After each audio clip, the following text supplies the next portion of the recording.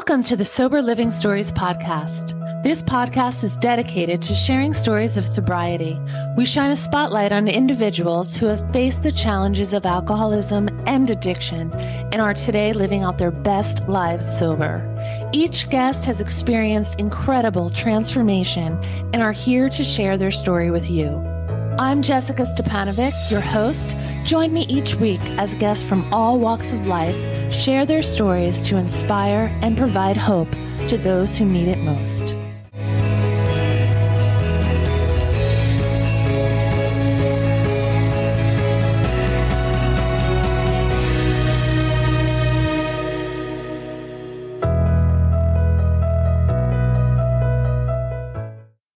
Hey, welcome to Sober Living Stories. My name is Jessica, and I'm here today with Stephani. She is a friend of 11 years, and she is here to share part of her life with you. She has 4 years of continuous sobriety. So welcome, Stephani. Thank you so much for joining us. Thank you so much for having me. I'm very grateful to be here today. So, right from the beginning, when did you know that something was different or something was off as far as, your trajectory of your life? Well, first of all, I always just felt different from my peers, right? Like most of us have felt. I just always compared myself to all of my peers growing up. I was in a single parent home. My father is alcoholic. He's still in his active alcoholism, no contact with him. And I felt like I was always surrounded by normal families, and I just wasn't one of them, right? When challenges started happening in my life as a teenager, which is when, this, identity crux occurs, I just felt like I was not handling it the way that my peers were. And that was and it didn't start out with drinking right away. It was other things like attention seeking. I was always looking for something external to help me feel whole inside because I just felt incomplete in some way. But I do remember, once I did start drinking, it did something for me that I felt like I had been looking for my entire life. And it temporarily made me feel okay. And it's something that I continue to chase for a very, very long time. And I remember being a teenager, probably around 16, and thinking this isn't normal because I wanted to stop. Even at 16, I wanted to stop. And I remember driving to go get more alcohol and crying in the car because I did not want to get more, but I did not know how to live without it either.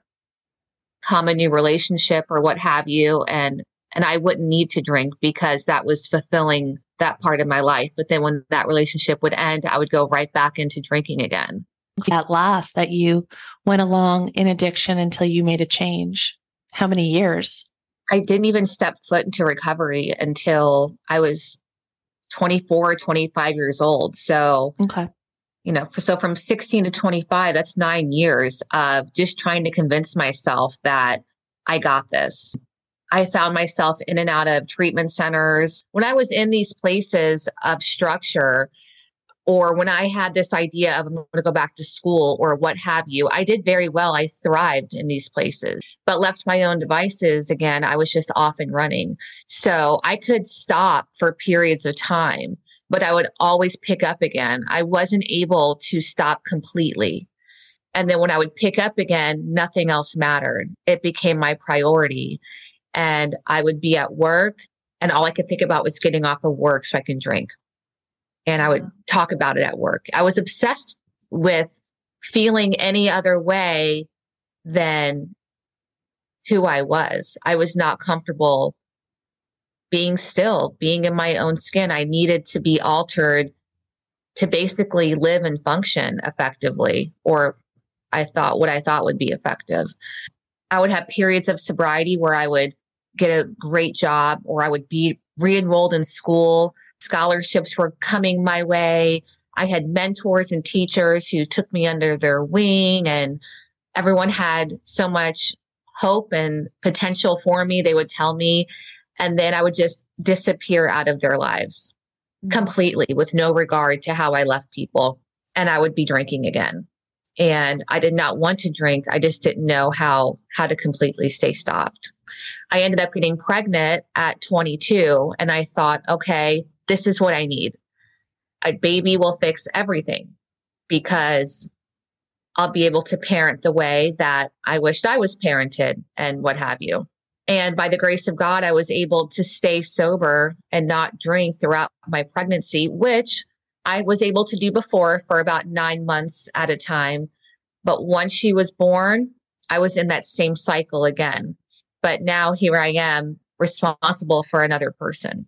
And as I know now with the progression of the disease, my drinking did not get better. In fact, it got worse to the point where my custody of her was relinquished. She was put into the custody of her father because I was in no place to take care of her at that point. And once she was removed, I had about 4 months of just completely off the radar, blackout drinking. And then that's when I made the decision. I was in my mother's garage and I knew that I would die if I didn't do something different. And I remember calling out to God for help. And I had, a lot of alcohol around me. I didn't want it anymore. And I really wanted to just stop everything. And I cried out for help. And by a series of events and just God placing people in my life, I'm not really clear with how it happened, but I was able to get to detox. And this was in 2012. And this was my first introduction into recovery. And that's when my life completely changed. Yeah. So, you talk about losing custody. And I think that is something that happens more often than we think. And probably one of the most difficult things that takes place, a mother and a child. So what would you say to anyone listening who is in that situation? And because you have completely reconciled and restored your life. It took time. Just because I got sober didn't mean that everything should have or could be handed right back to me. I needed to get myself right first. And I knew that. And I'm so grateful that God did not give me everything back right away like I had wanted him to. It took time. And because of people in recovery that I was surrounded with, there was someone there who had already walked that path. So when it was time for me to pursue custody again, I had someone who had gone before me that had substantial, solid sobriety to help walk me through that. But in the meantime, I was still suiting up and showing up as a responsible, sober parent that, and just really making an effort to show that I was making change in my life. And I wasn't just saying it, I was showing by my actions as well. In the moment, it can be frustrating because you're like, hey, I'm sober now. I haven't drank in a year. I have a sponsor. I'm working steps. I'm attending meetings, what have you. Like, why isn't this happening? But people are always around me reminding me to just trust the process. People prayed with me. People also gave me practical advice too of the steps to take. And in the right time, you're right. Everything was restored, completely restored, more than what I was originally asking for. Right, so that's such a lesson for me, even now, to look back on when things aren't working out or aligning in the timing I think it should be, to just pause and just trust the process, because it could be restored or brought to me in a much better way than I even imagined it could be. I know you talked about a community of people surrounding you, and that's so important because that happened with me too. People that were versed in the disease of alcoholism, and they were able to teach me what that looked like and what it wasn't and what it's all about. And that helped me a lot. Is there anything that helped you? It was everything. It was completely making it a priority in my life and watching the women that in this recovery community who had a past much like mine. Maybe not exactly what I was going through, but the feelings were the exact same. These feelings of inadequacy, not knowing how to cope, all of that stuff, all of those feelings that we have, the depression, the anxiety, just feeling useful in life. So hearing them share on that, and then them talking about their life today or present day, they were all role models for me and continue to be. Do you have a particular line or something that maybe somebody said to you that stuck? That they would rather hurt my feelings than see me get buried. Yeah, there's something about the recovery community that I really love, and it's their bare bones truth, regardless of what it's going to sound like or how you are going to think about it. And I think there's a real life-saving factor in this. I remember somebody telling me, this isn't a popularity contest. We're here to do one thing, and that's to stay here and to get well. And everything else takes second seat. And the truth hurts. When it hurts that deep, it's because it's true for me.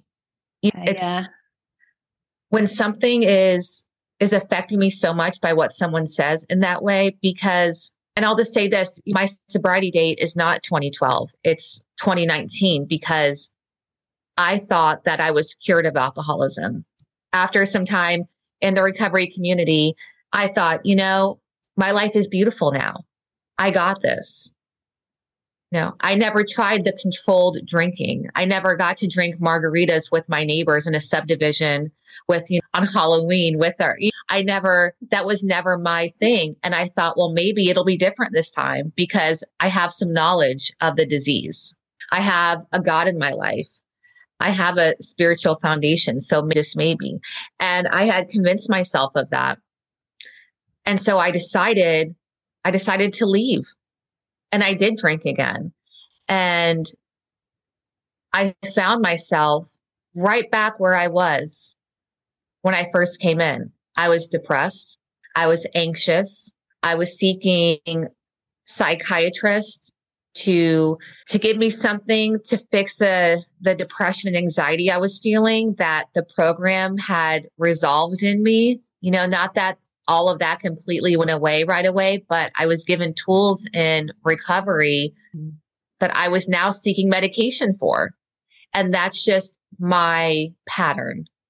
I want the easiest, quickest way to get to wellness without putting any work in.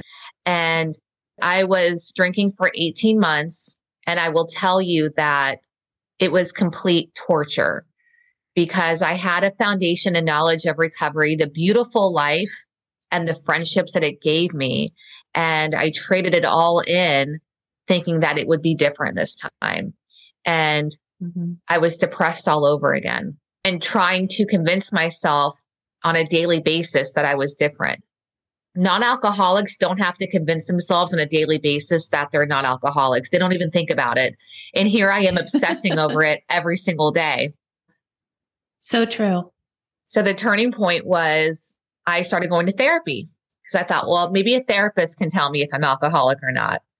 And I'm so grateful that I landed in her office. Of all the therapists in my area, I was with this woman named Michelle, and she very clearly told me, I can't tell you if you are or if you're not. But what I can tell you is that God is not a God of confusion.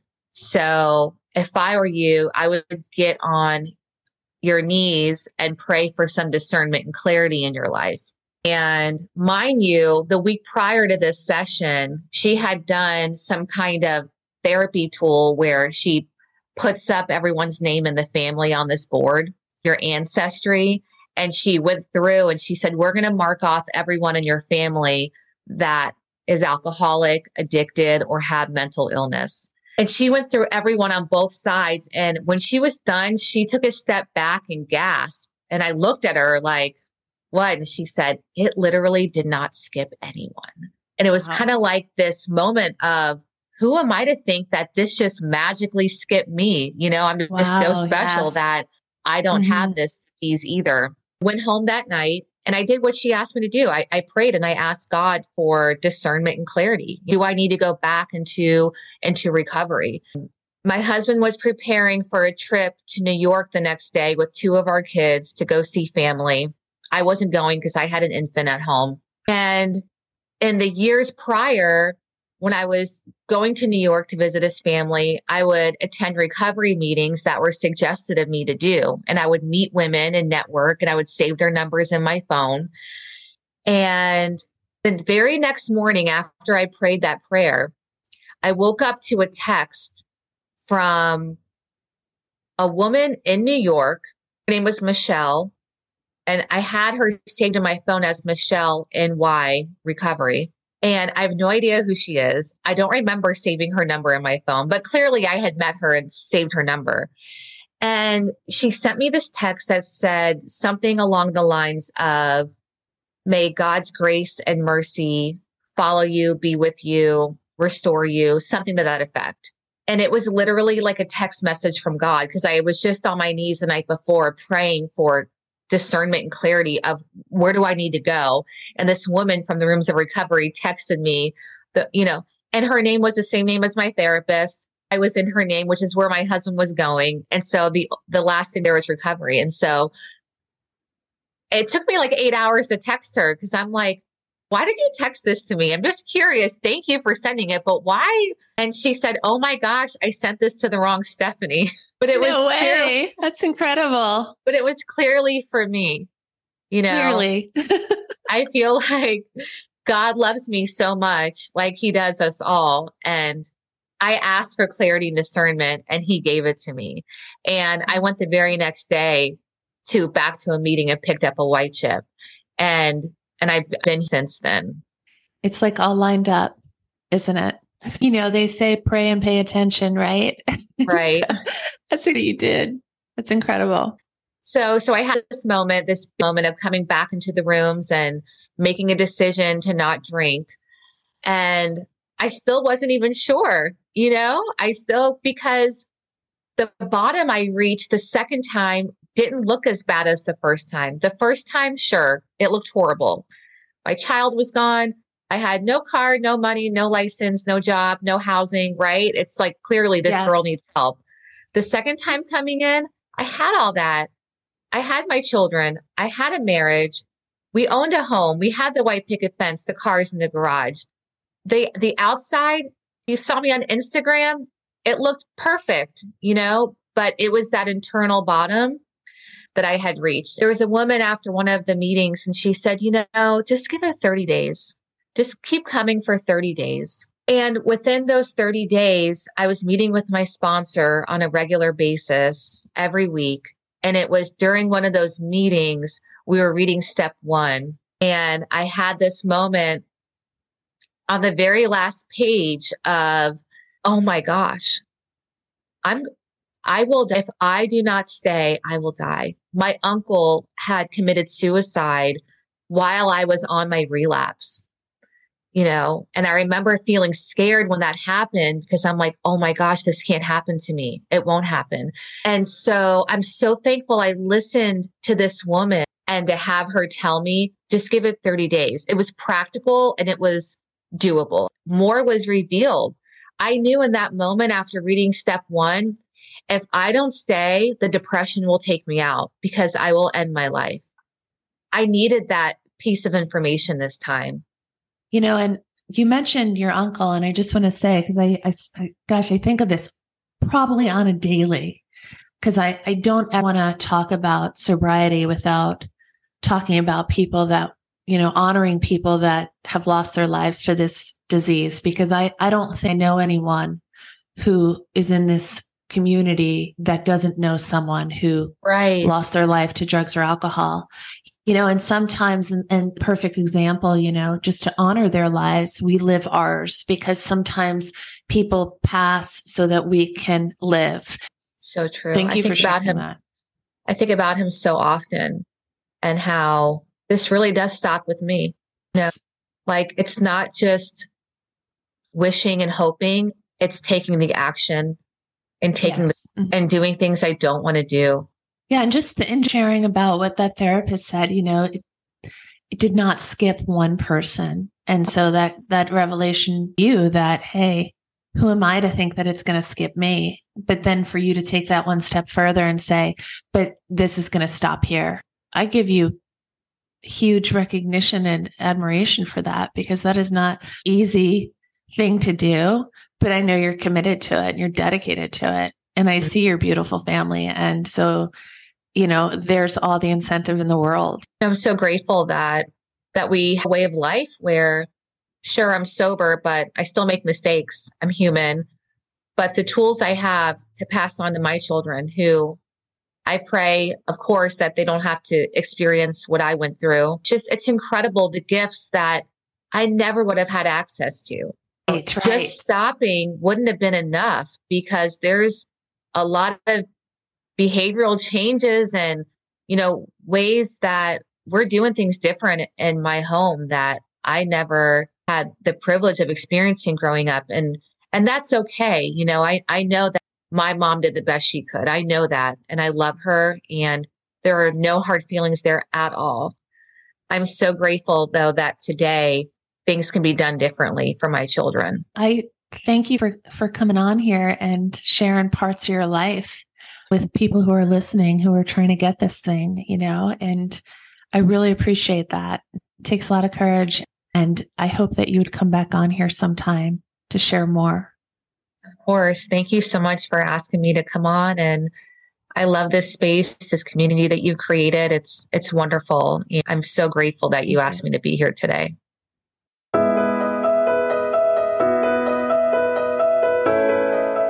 Thank you for tuning into the Sober Living Stories podcast. If you have been inspired, consider subscribing and sharing with anyone who could use hope in their lives. Remember to stay tuned for more inspiring stories in the episodes to come.